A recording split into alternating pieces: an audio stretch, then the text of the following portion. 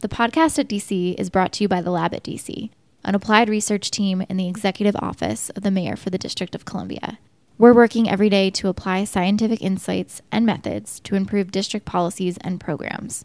Learn more at thelab.dc.gov.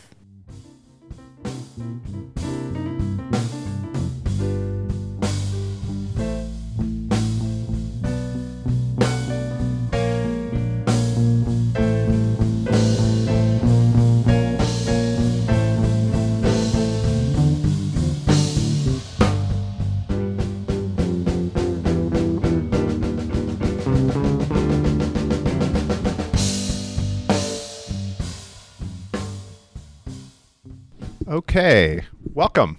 Hi, my name is Sam Quinney. I'm the interim director of the lab at DC, and welcome to the second ever live taping of the podcast at DC, which you can subscribe to on iTunes, anywhere you get your podcasts. Today, we are very fortunate to have Chris Asch and Derek Musgrove to do a conversation about a book that has been making the rounds in the lab at DC and in the Office of the City Administrator, and I'm sure in the rest of Washington, D.C., Chocolate City, A History of Race and Democracy in the Nation's Capital.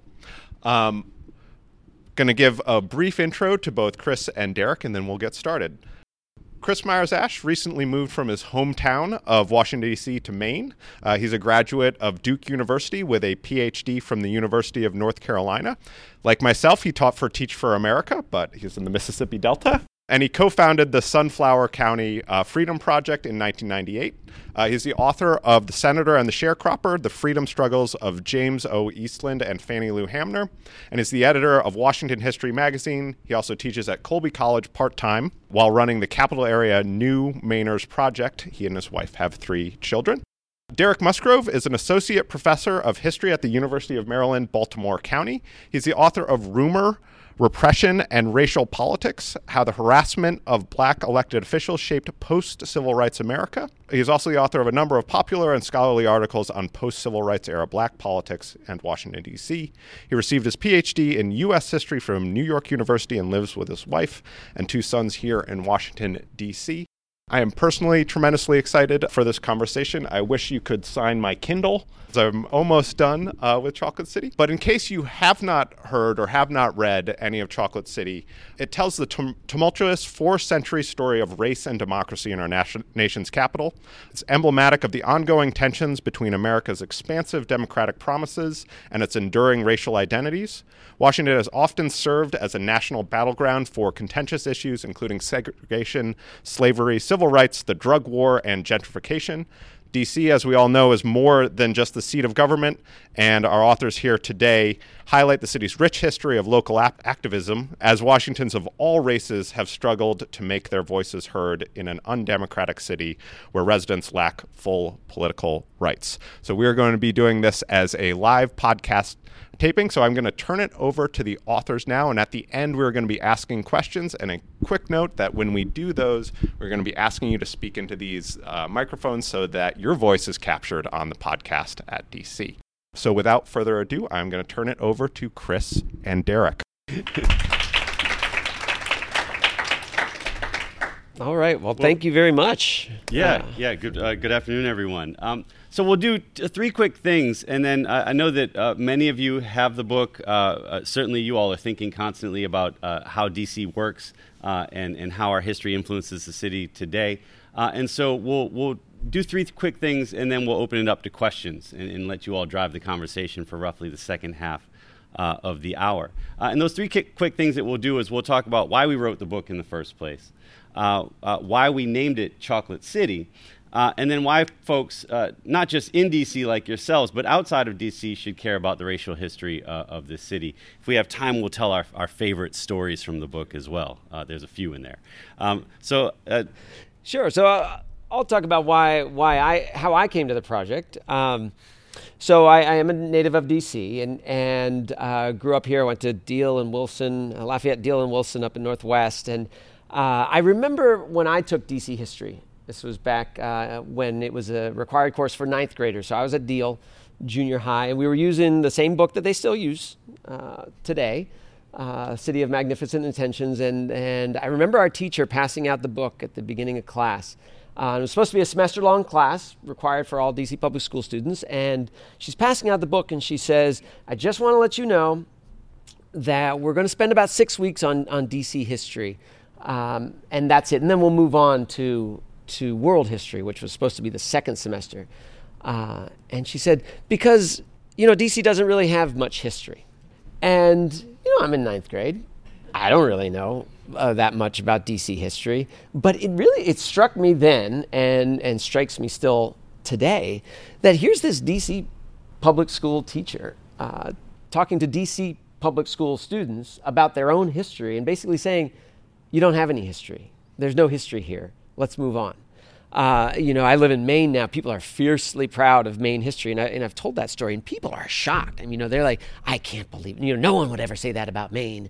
And it really strikes me that story is emblematic, I think, of how a lot of people who are not from D.C. look at D.C. as a place without history, or people who move into the city and act as if the city's history began the day they arrived. And nothing else was going on until they got here. Because I think D.C., by and large, does not receive the respect it deserves from the nation that it serves. And so, in some ways, Chocolate City is a very long response, a long-awaited response to my ninth grade history teacher to say, you were wrong. Actually, D.C. does have a history. It's a very rich and very interesting history, and it's a story that's important not just to DC public school students and DC residents, but it's a story that's important for all Americans, because this is the nation's capital.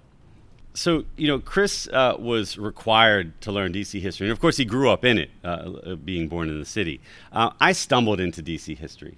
I was born in New Haven, grew up in Baltimore, and moved to Washington, D.C. after I finished graduate school, largely because during high school and college I had fallen in love with Howard University and all the great parties and the people that were happening in the city in the mid-1990s. And so I decided to move back here, and a job opened up at UDC, and I took it. And a couple of years into my job, I was planning on teaching African American history, and my course under-enrolled. And UDC had this policy where if your course under-enrolled, that it gets canceled right then and there on the first day, and you just are assigned another course. The problem was that the only other available course to assign was DC history. And my chair, I sort of bit her lip and said, good luck with that. And I protested. I said, I know nothing of DC history. I studied it just a little bit in my dissertation, really just studying Marion Barry and Walter Fauntroy. But I know nothing of the city's history. And she said, well, get to reading. And I stumbled through this semester. My students were real jokers. They would ask me about all these outlandish conspiracy theories, like whether or not Pierre L'Enfant had drawn an upside-down pentagram in the streetscape when he designed the city, and they would ask it seriously, and I'd have to go research it to make sure I wasn't, and so I'd be up every night just reading, not just reading the real stuff, but then going through the black holes of the interwebs, trying to find out if there were in fact any truth to what these things my students were asking. And so when Chris gets to campus a couple of years later, I tell him this story, and I was like, man, it was crazy. I mean, I just, it was the worst semester I've had yet in my professional career trying to get through this class. And by the way, along the way, I came to love DC history, and I largely because I love my students who made it so difficult for me. And Chris was sort of silent through the whole story. And then a week later, he sends me a book proposal. And little did I know about this background story that he had, where he had been stewing about what this teacher had said to him, a solid 15 years before. And so we edited the book proposal, sent it off, and came up with this thing right here, which many of you have at least read a part of. Now, aside from, sort of Chris's revenge narrative and my sort of romantic comedy as far as coming to this book, the other reason that we decided to write this book was because it was necessary. We were very clear when we sat down to begin writing this book in 2011 and 12 that people wanted a book like this. The city was changing dramatically, day by day, month by month. The black population in 2011 dips below a majority for the first time in a solid 50 years. And so we knew that large numbers of DC residents who saw the city that they knew vanishing before their eyes wanted a book that told that story that they remembered. We also knew that huge numbers of new residents were coming to the city and wanted to know what in the world they were getting into. Because there are a lot of folks who come here and sort of figure that the city starts when they get here. But they know, based on the interactions that they have on the street, that there's a backstory that they should probably learn before something goes terribly wrong, right? And so we knew that there were two different groups of people in the city who wanted a book like this. And so we jumped in and were able to come up with Chocolate City. And so the title. Why the title? It's funny. I was going through security this morning at one of these buildings where I was just trying to get a bite to eat. And I had the book out and goes through security, and the security guard looks at it, and she smiles. She says, "Chocolate City."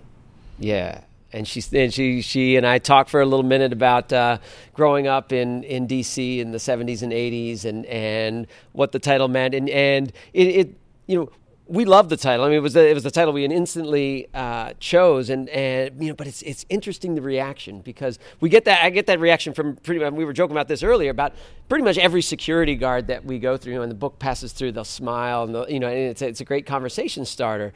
But when I first told my wife's family, I remember when I sent that proposal over to Derek, and he said he agreed to work on it, and I was getting all excited. We were getting into the research, and I go to dinner with my wife's family, and I'm telling them about this new project. I said, Derek and I are going to work on this. We're going to study race in D.C., and the book's going to be called Chocolate City.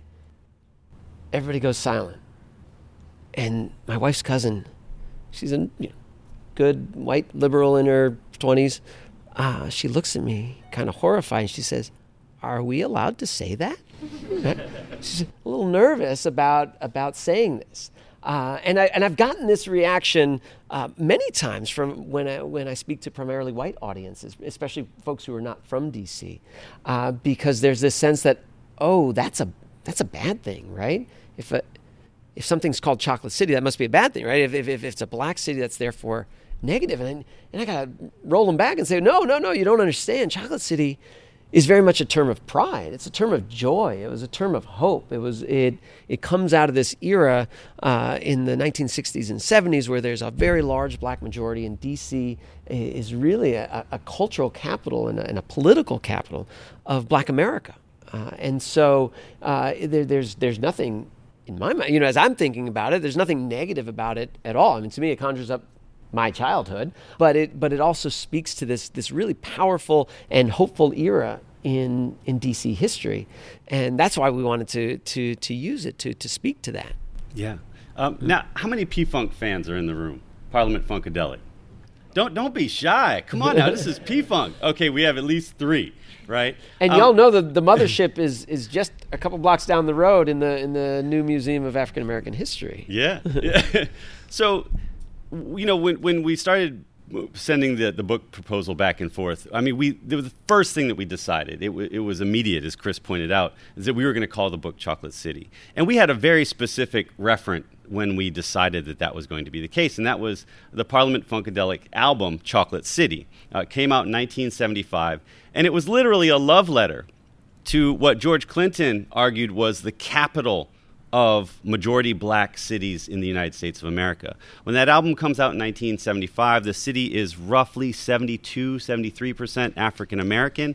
And so it was not only the first majority black major American city, that happened in 1957, but by the mid-1970s, it's one of the most majority black cities in the country. And as far as George Clinton and his massive fan base here in Washington, D.C. was concerned, that was a wonderful thing.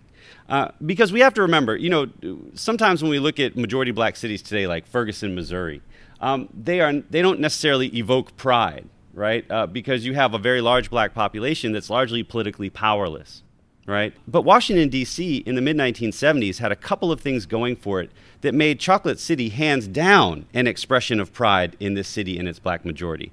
The first was that we were the symbolic capital of the United States, and really the symbolic capital of black America, right? Because of that massive black population. But the other was that at the exact same time that we became as much, D.C. began to get democratic local governance for the first time in a century. In the 1870s, the vote was stripped from D.C. residents, all D.C. residents of all racial backgrounds, with the collapse of the Reconstruction government here. And during the 1960s, because of Cold War reforms, but also because of civil rights and black power agitation, the city gets slowly but surely local governance for the first time in a century. We get a school board in 1968. In fact, I should point this out. I found this out in some of the research that I'm doing after we finish the book. When President Lyndon Johnson reorganizes the district government in 1967, it essentially gives us what looks like an elected government, but it's all appointed. So sort of a mayor, commissioner, and an appointed council. He gets to choose all of these people. And D.C. residents just decided, with Marion Barry and Julius Hobson and some other civil rights activists at the fore of this effort, that we're just going to hold a plebiscite. We're going to have a vote on these appointed people, and we're going to tell President Johnson who he should appoint to the newly appointed mayor commissioner position in the council. And they had vote mobiles driving around the city collecting votes. They had a voter registration station or a polling station at the Masonic Temple on U Street, right across from what's now the African American Civil War Museum. And they got thousands of people to vote for these appointed positions. And then, of course, President Johnson said, those guys are radicals. I'm not going to appoint any of them. And he appoints much more moderate people to the council. But they kept demanding it. And in 1968, we get a school board. In 1971, we get a non-voting delegate to Congress. And in 1973, we get a elected city government for the first time, again, in 100 years, right? So not only do you have a black majority, but that black majority is gaining democratic rights year after year, right? And to top it all off, D.C. is a cultural capital at this time. P-Funk knows this, and the reason they named their album after D.C. is because they would do shows here, and they would be massive, absolutely massive, and really, really funky, right? But also, people like Chuck Brown are creating whole new forms of music here with go-go, right? Roberta Flack is cutting albums here. I mean, you could go on and on and on and on, right? Black Power poets like Gaston Neal are here, etc. And so D.C. is really a cultural capital at the same time, too. And so when people said Chocolate City in the 1960s and 1970s, they meant a really remarkable place, right? And because that name stuck around well through the 1990s as the preferred moniker for the city, we knew that we had to call the book by that same name. But we had a problem. The problem is we want to write a 400-year history of the city. Right. You could very well write 600 pages just on the 60s, 70s, and 80s, and maybe somebody in this room is going to take that challenge on. We will not. But we wanted to tell the story of race in the city, going all the way back to the first contact between Native Americans and European settlers. And our editors and other folks would say, "Well, Chocolate City doesn't fit." Right? That's only for a brief window of time in the late 20th century. And our argument actually was, no, it actually does fit. In the sense that race, and in particular the large population, the presence of a large black population, is the single most important factor that helps you understand the course of D.C. history. You simply cannot understand D.C. history without understanding race and its impact. I mean, aside from being the national capital, which is why it's there, but why is it here on the banks of the Potomac? Well, that has everything to do with race, right? So even its very existence, even its very shape, why isn't it a diamond like it used to be? Why was Virginia retroceded? Well, that has everything to do with race. And so we argue that the presence of a large black population, about 30% at the city's founding in 1800, and eventually grows to a majority in the 1950s, but that black population has a profound impact on the course of the city. And so we argue that indeed it has been a chocolate city from the beginning and will continue to be even after the end of the black majority, because people will say to us now, people say, oh, well, it's not a chocolate city anymore. We say, really? The black influence on the city is not going away anytime soon, right? Boston is still an Irish city, but Irish people have not been a majority of Boston for many generations, right? The influence will linger long past whether it's a majority at a particular point in time. So that's one piece of the puzzle. And the other piece is, as Derek was saying, in the 1960s and 70s, D.C. has always been a beacon of black freedom and opportunity. And this goes back even into the antebellum era, where even though slavery did exist in the city, unlike other places in the South, there also was a vibrant anti-slavery community. There was an abolitionist movement here in Washington, D.C. You didn't have that in Charleston, right? You didn't have that in other southern cities. You had a vibrant anti-slavery population, and you had a small but growing free black population as well from the very beginning. And so by 1830, as slavery starts to wane, as D.C. urbanizes and the demand for enslaved labor wanes in the city, by 1830, the majority of the black population is free. And they start building institutions, community institutions, benevolent societies and schools, private schools, churches, and they create the foundation, the nucleus of this very strong black community that flourishes during and after the Civil War. By the late 19th century, we have the largest, most educated, most prosperous black community in the entire country. And it's very much an educational mecca for black students, centered around not only Howard University, but also the black public schools, which become national models. You have black families moving here to send their kids to Dunbar High School and other black public schools. This was the best place in some ways to be black in America. And you had many leaders, Booker T. Washington, Kelly Miller, others, who would say as much. Can I just give them one stat? So there were 4 textbooks written between about 1890 and 1920 by black public school teachers in the entire United States. Textbooks that covered African American history. Of those 4 textbooks, 3 were written by DCPS teachers. 3 out of 4 in the entire United States, right? Just to give you an idea of the influence of this community on black education.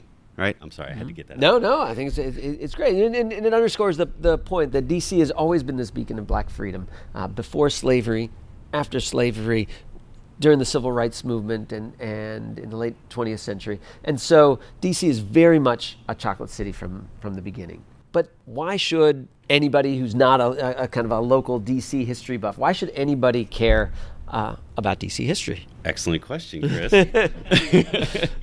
So first thing is that D.C. is the symbolic capital of our democracy. It's, of course, the capital of the United States. And it really ends up being the stage on which the pageantry of American democracy plays out, right? Whether it is all of the events that happen around the inauguration, or all of the protests that people bring to Washington, D.C., which is primarily a 20th century phenomenon to seek redress from the federal government.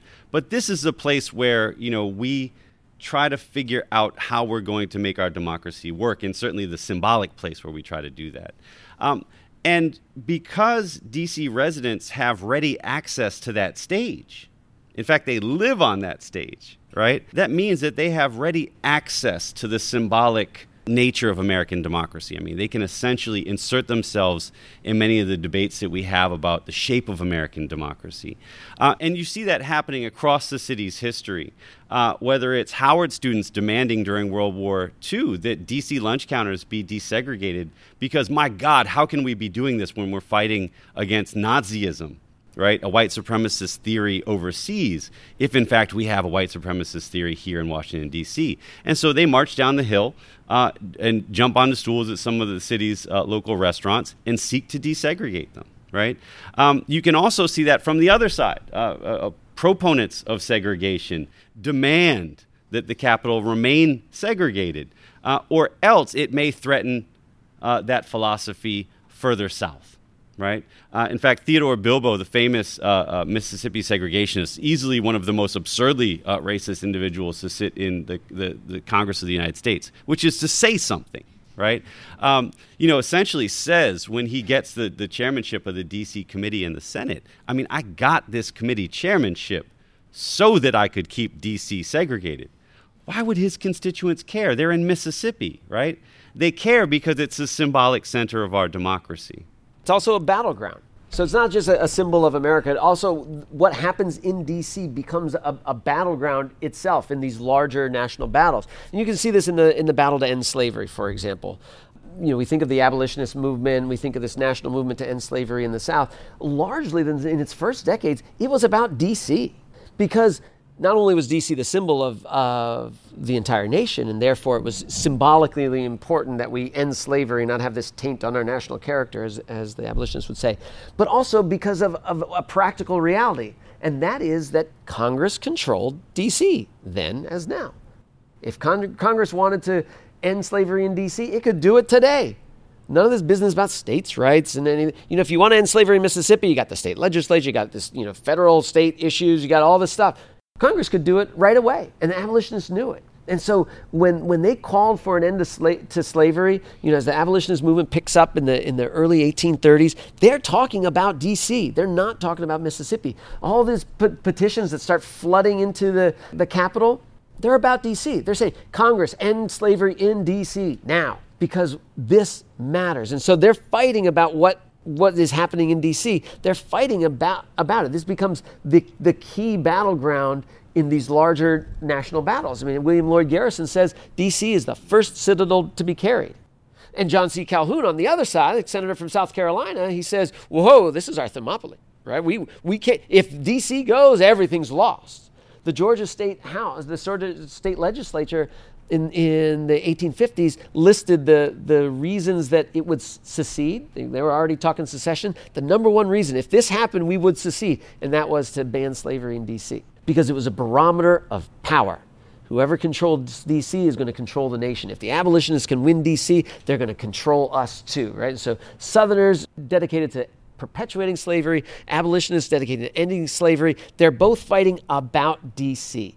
And so we see D.C. emerge as this battleground during slavery time. We see it during school desegregation, where they're fighting about D.C. schools, right? Who's going to control D.C.? Because this really matters. It's a barometer of power.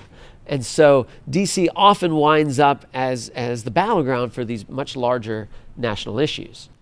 And last, D.C. is a laboratory, right? And this is an extension of that battleground discussion. But, because Congress, through Article 1, Section 8 of the Constitution, has full oversight in D.C., can literally just pass laws that shape the city's governance. It's able to do things here that that members may want to do back home, may want to take nationwide, but want to try them out first and make an argument for why they will probably work somewhere else. And so you see people sort of tinkering with D.C., trying out things that they plan to take national later on, right? And I'll give you two quick examples, right? And we'll constantly talk about Reconstruction and the Civil Rights era because they're the crucial moments in American history and certainly in D.C. history as well. So it's the 1860s. Radical Republicans are in charge of Congress because all the Democrats have gone off and made a new nation in the Confederacy. And they decide that they want to end slavery, right? And then, of course, the local African Americans are demanding an end to slavery. And radical Republicans in Congress say, let's try it out in D.C., and then maybe we'll be able to take this thing national if it works out there. And so they try it out. In 1862, which we celebrate every April as Emancipation Day, they passed the Compensated Emancipation Bill. And that essentially says we're going to set up a big old fund for the roughly 3,000 plus slaves that still reside in the city. We'll pay all their owners a couple $100 each, and they will be, after that, free. And this was, this really showed Lincoln's influence, right? Because he had believed that compensated emancipation was the best way to go. That ends up being a precursor for the Emancipation Proclamation, which, of course, goes into effect on January 1st, 1863, and does not include compensation, right? And so that was a tweak that people decided to take out of that experiment as it goes national. You look again, another group of radical Republicans coming to the Capitol in the 1990s, right? And there's a small group among them who really want to push charter schools, school privatization. But the vast majority of the Republican caucus does not want charter schools. Most of them are from suburban districts. The schools work just fine. They see no reason to put them in competition with another system. But that small group of more radical Republicans on this issue says, look, we'll push charter schools in D.C., and then see how it goes, right? And so in the mid-1990s, we get charter school legislation here. And that has had such a remarkable impact in the city that today, as all of you know, roughly half of our students are in charter schools, right? Many of the people that push that legislation through Congress do not have a similar situation in their home states because they were trying it out here to try and figure out whether or not they wanted it to go national or to come home. And so D.C. ends up being a stage, it ends up being a battleground, it ends up being a laboratory. You want to really quickly do our favorite stories? Okay. So, well, when I was writing the book, I had this friend in Maine, and every so often, writing a book is hard because you spend years and years, of course, and your friends are just, how's the book coming along? Well, thanks, but answering that question every week gets a little bit tired. You start feeling self-conscious, like, yes, I'm still working on that book. But I had this friend who was like, all right, you're on Oprah. You got 30 seconds. What are the key takeaways? What are you going to tell Oprah in those 30 seconds? And I dutifully tried to hash out the 3 key takeaways. And when we first started doing these book talks, especially in some of the wonkier parts of DC, they'd always ask this: what are the takeaways? And finally, I was like, you know what? I know what you're asking. You don't want to read the book, right? You just want me to tell you what's important so you don't have to read the book. And so my takeaway is, don't let me or Derek or anyone else tell you what the takeaway is, right? Because you got to discover it for yourself. This is a 600-page book. There are lots of great stories in here, some of which are going to resonate with you in a different way than they resonate with either of us or with anybody else who reads the book, right? Different characters are going to speak to you in different ways because of your own experience, right? And so, I think we get a little bit lazy in our culture today. Like we just want the headline, and people will say, well, I don't have time to read a 600-page book. And I'll say, really? How many pages on Donald Trump have you read in the last 2 weeks? Probably more than 600, right? And they're all passé by now because he's done something else already. So I say that to say we really poured ourselves into this book. We tell these stories in this book because we want you to experience them. We want you to read them and understand them and resonate with them. Some are going to really resonate with you in powerful ways. I'll tell you one story that I have that resonates with me and share it with you in the spirit of saying, discover a story of your own that you're gonna resonate with in the book. But I love the story of the freeways. I know it's not the sexiest of topics when you first begin, right? Big strips of concrete. Stay with it. But, so freeways tell a lot about this city, right? If you go back to the 1950s, freeways were the thing. Everybody loved the freeways. All the contractors loved the freeways, the politicians loved the freeways, the press loved the freeways. Everybody talked about rebuilding new cities, revitalizing the cities. You have these freeways that would go around the city and go through the city, and urban planners loved to draw up these big plans, and they did it in DC too, because DC was a great place to experiment because you didn't have to worry about democratic accountability and stuff like that, right? You could just do whatever you want, and you just had to convince a couple of people on Capitol Hill. And so urban planners had these great plans for making D.C. a freeway city. And of course, they built one of them. They built the Beltway, our beloved Beltway, right around the city. But that was just the beginning, right? They had whole plans. So they were going to build what they called the inner loop. It's not what we call now, but they had the inner loop. So it was like a mini Beltway going right down F Street and around in the interior of the city. And then you had these 10-lane spoke highways going out, connecting the inner loop with our what they call the outer loop. There was actually a third one that they wanted to build too. But this was a done deal. I mean, Congress appropriated the money. Everybody who had any power in the city believed in it, loved it, write articles extolling the virtues of freeways and how this was this was the way to the future. This was what the city of the future would look like. And these plans land on the lap of this little guy named Sammy Abbott up in Tacoma Park, Maryland, right across the district border. And he's a little guy. He's got his white hair, bald, glasses. Love guys like that. And so you can see why this resonates with me. So Sammy Abbott gets this plan in the newspaper, and his wife points out, says, Sammy, that North Central Freeway is coming through our front yard. It's going to destroy our neighborhood. And the hell it is. We're gonna stop this thing. And mind you, he's like a freelance artist. He has no power. He's just, a random citizen.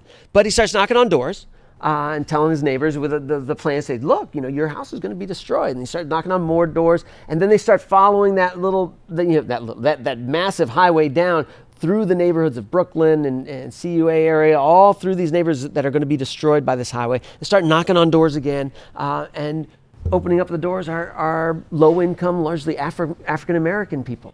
And they agree with him. They said, no, we can't let this happen. And he finds this guy named Reginald Booker. Reginald Booker is 26 years old, tall African-American guy. He's got the afro, he's got the dashiki, he's got the shades. He is the picture of mid and late 1960s African-American nationalism, right? So you got Reginald Booker, you got little Sammy Abbott, and the two of them go around and they make this unbelievable team. And they enlist all kinds of people. They enlist white lawyers west of the park. They enlist people in the suburbs of Maryland and Virginia. They enlist college students to chain themselves to the bulldozers. I mean, they do whatever. They're protesting on the day of the Martin Luther King's assassination. They're everywhere. Anytime there's a hearing, you got 50 people from what they call the Emergency Committee on the Transportation Crisis, ECTC. And Sammy Abbott will jump on tables at these hearings. During one hearing where the appointed D.C. council votes to go ahead and build all these highways, he's jumping on the table. The cops come to arrest him. He jumps on this cop, wrestles him. Mind you, he's 70 years old, right? And he's wrestling the guy to the ground. He gets thrown in jail over and over and over again. William Raspberry, the famous black columnist for the Washington Post, says, Reginald Booker and Sammy Abbott are crazy.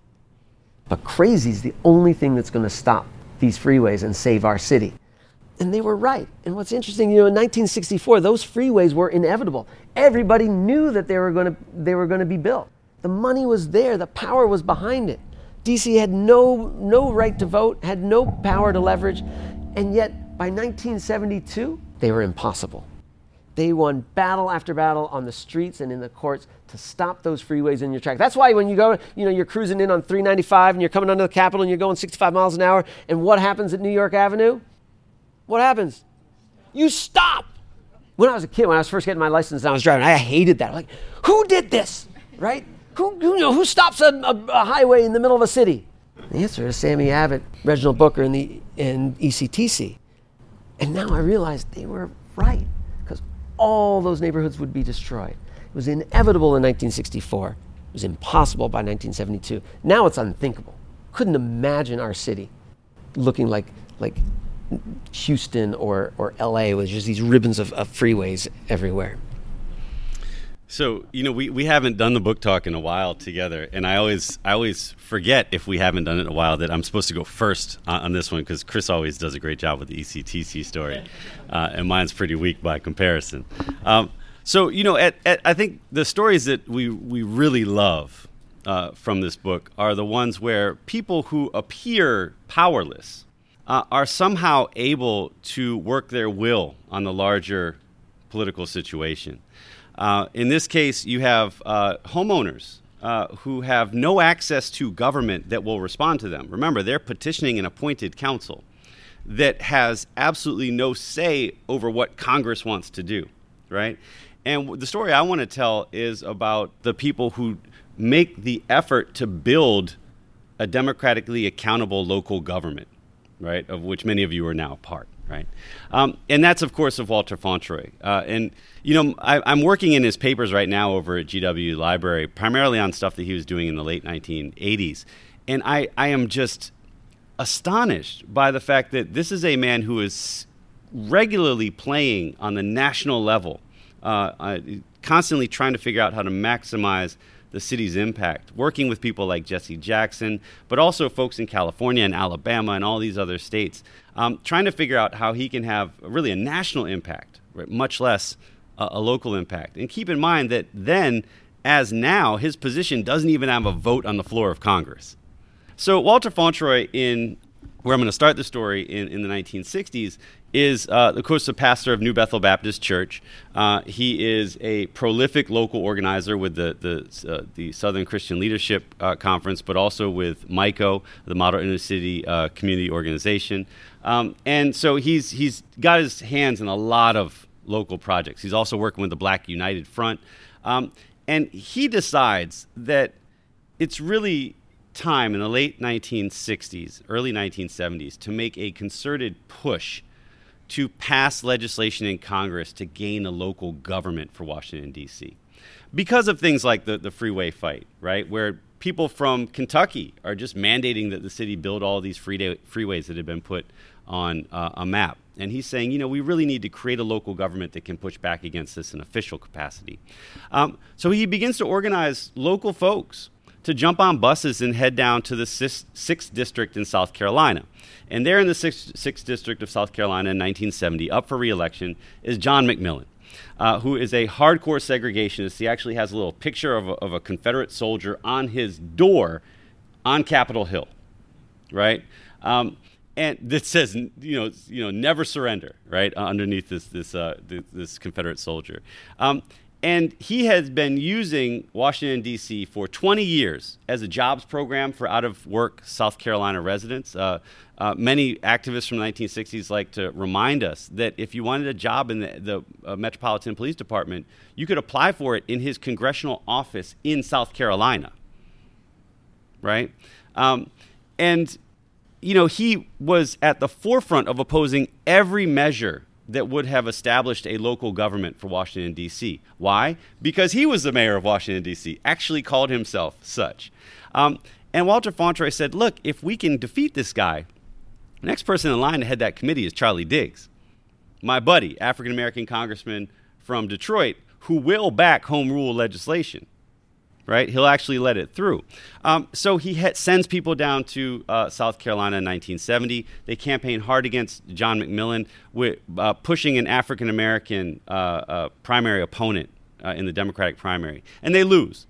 And Walter Fauntroy says, great, we learned a couple things, we'll try it again. Head back down there in 1972. This time they use a moderate white opponent in the primary to challenge him, and they beat him. And when you look at this campaign, it's remarkable. I mean, there's actually tape. A woman found this a couple of years ago of John McMillan, who's looking around, and like Coretta Scott King is campaigning in his district. Ralph Abernathy, Martin Luther King's good friend and now the chair of the Southern Christian Leadership Conference. He's like, I don't even know why these people are in my district. I mean, there's busloads of people from D.C. What are they doing here? He's like complaining to the local news. And Walter Fauntroy is like, yeah, we sent them all down to get rid of him. Right? We didn't want a segregationist running Washington, D.C. He's defeated in 1972.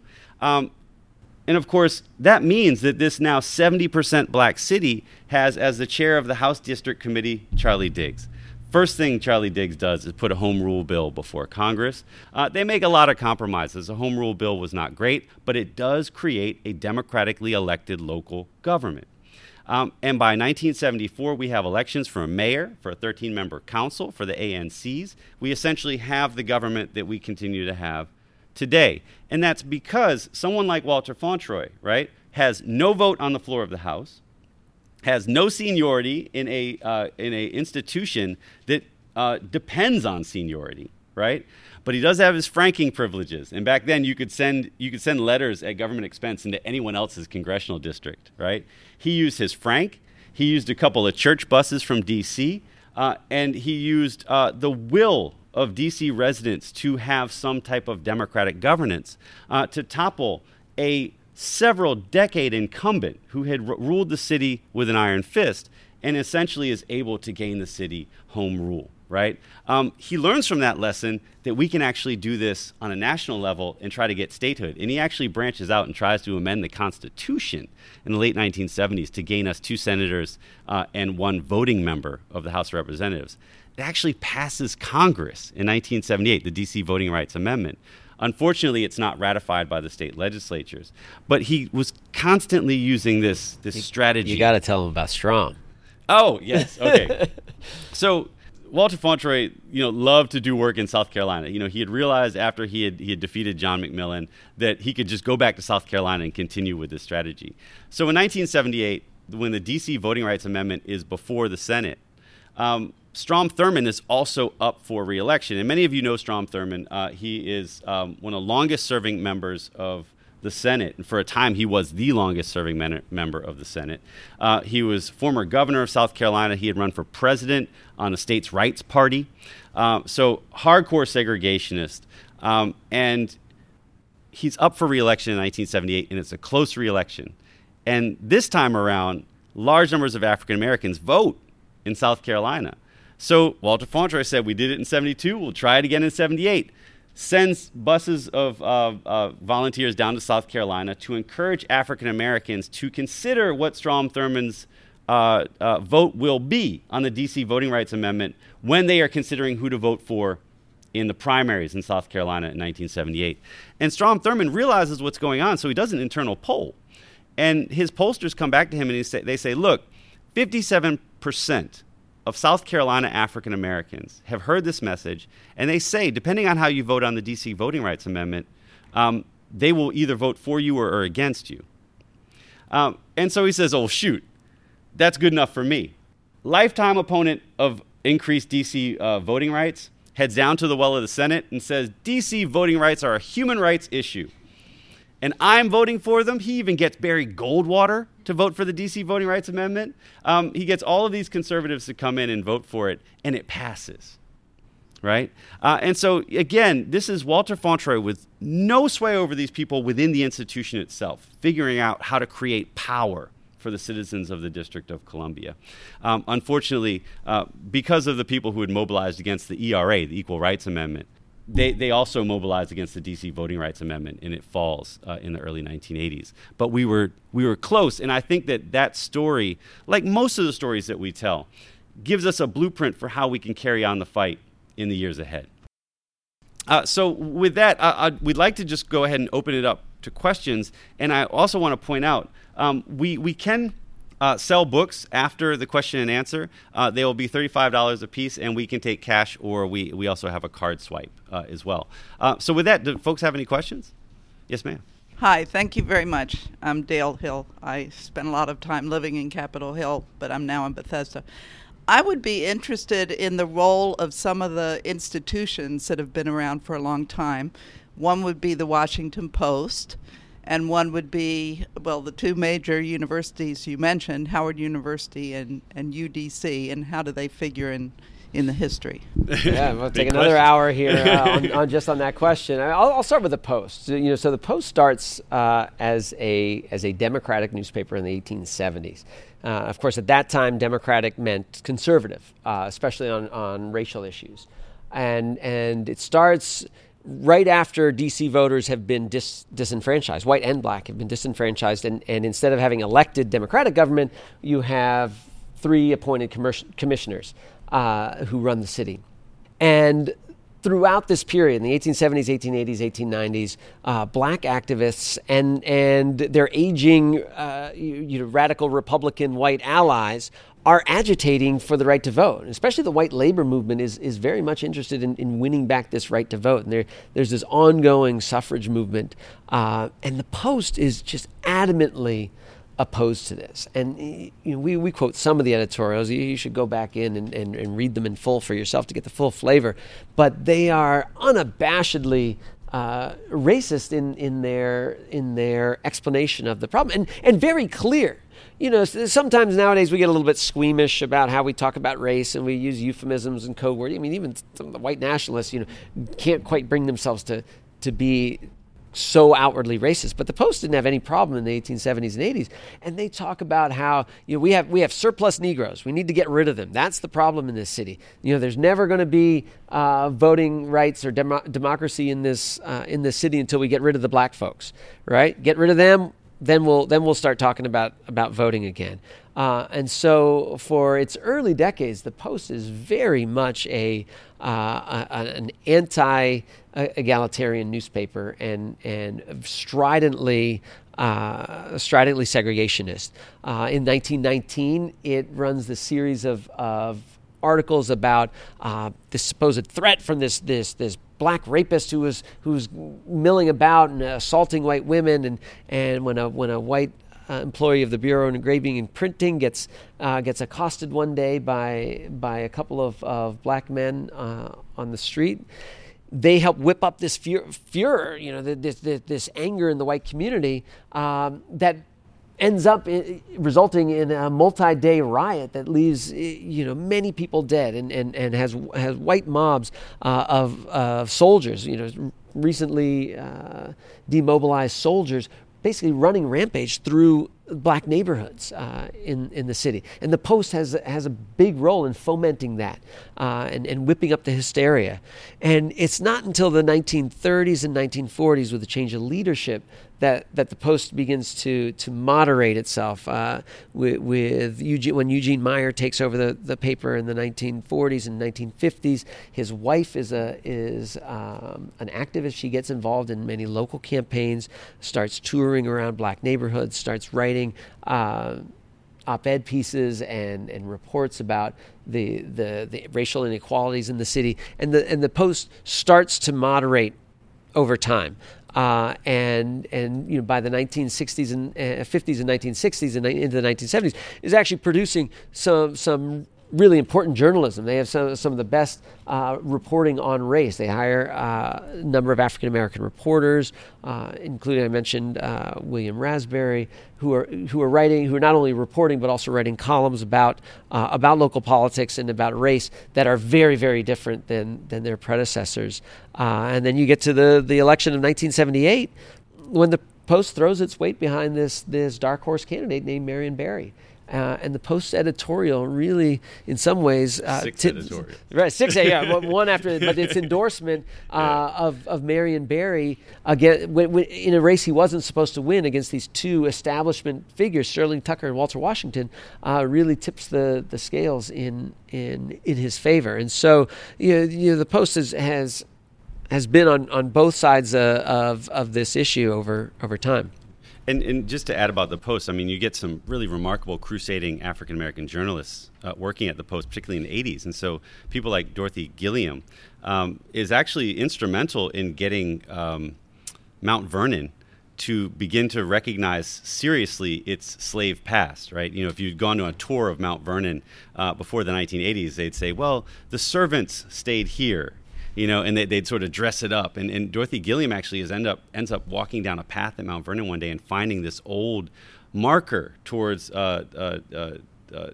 deceased African Americans who had lived on the property, and essentially saying there needs to be a bigger marker, and you all need to revise the tours so that we're not just making this out to be like a Disneyland where George Washington had a whole bunch of black folks that just loved him so much they worked for him for free. And so you get people like that there, and then of course you look at some of the best books on D.C. in the latter half of the 20th century, whether it's 10 Blocks from the White House about the 1968 rebellion, or Leon Dash's Rosalie, right? I mean, these are all written by Post reporters, and they're just wonderful chronicles of the city's history.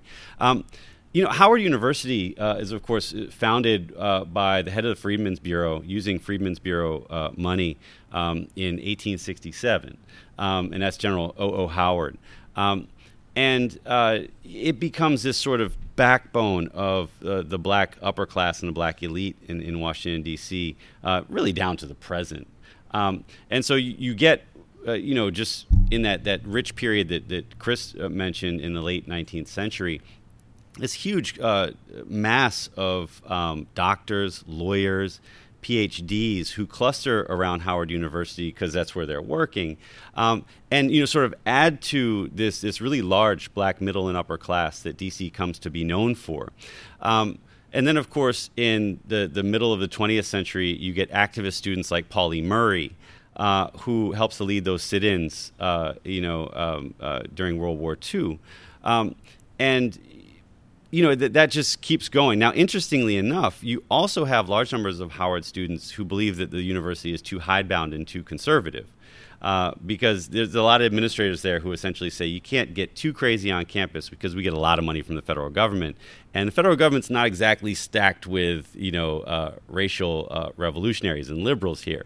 And so what you'll see, particularly in the 1960s, are large numbers of students who say, we have to make Howard into a true black university. And so many of the student uprisings from 1968 in particular, when you have the huge student take over the admin building, are all about making Howard University less integrationist, more nationalist. They actually say, we want to make it a black university.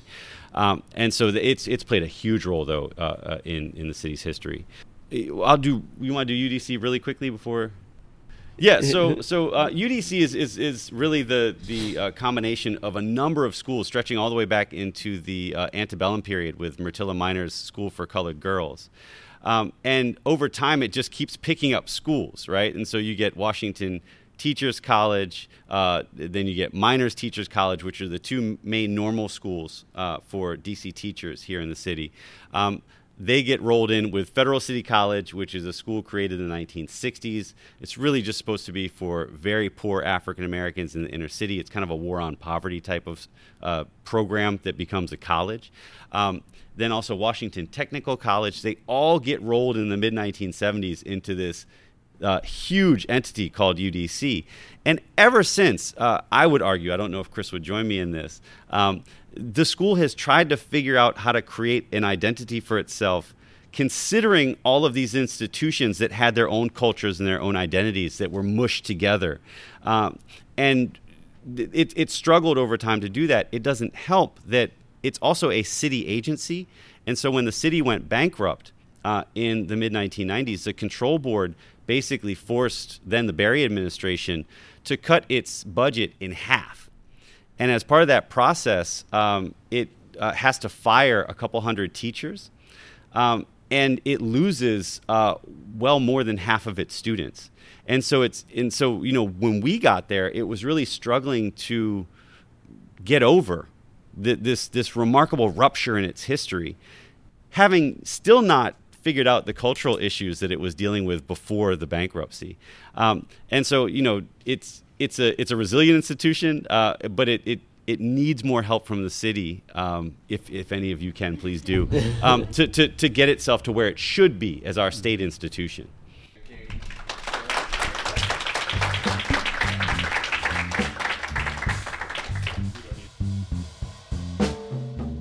The podcast at DC is brought to you by the Lab at DC, an applied research team in the executive office of the Mayor of the District of Columbia.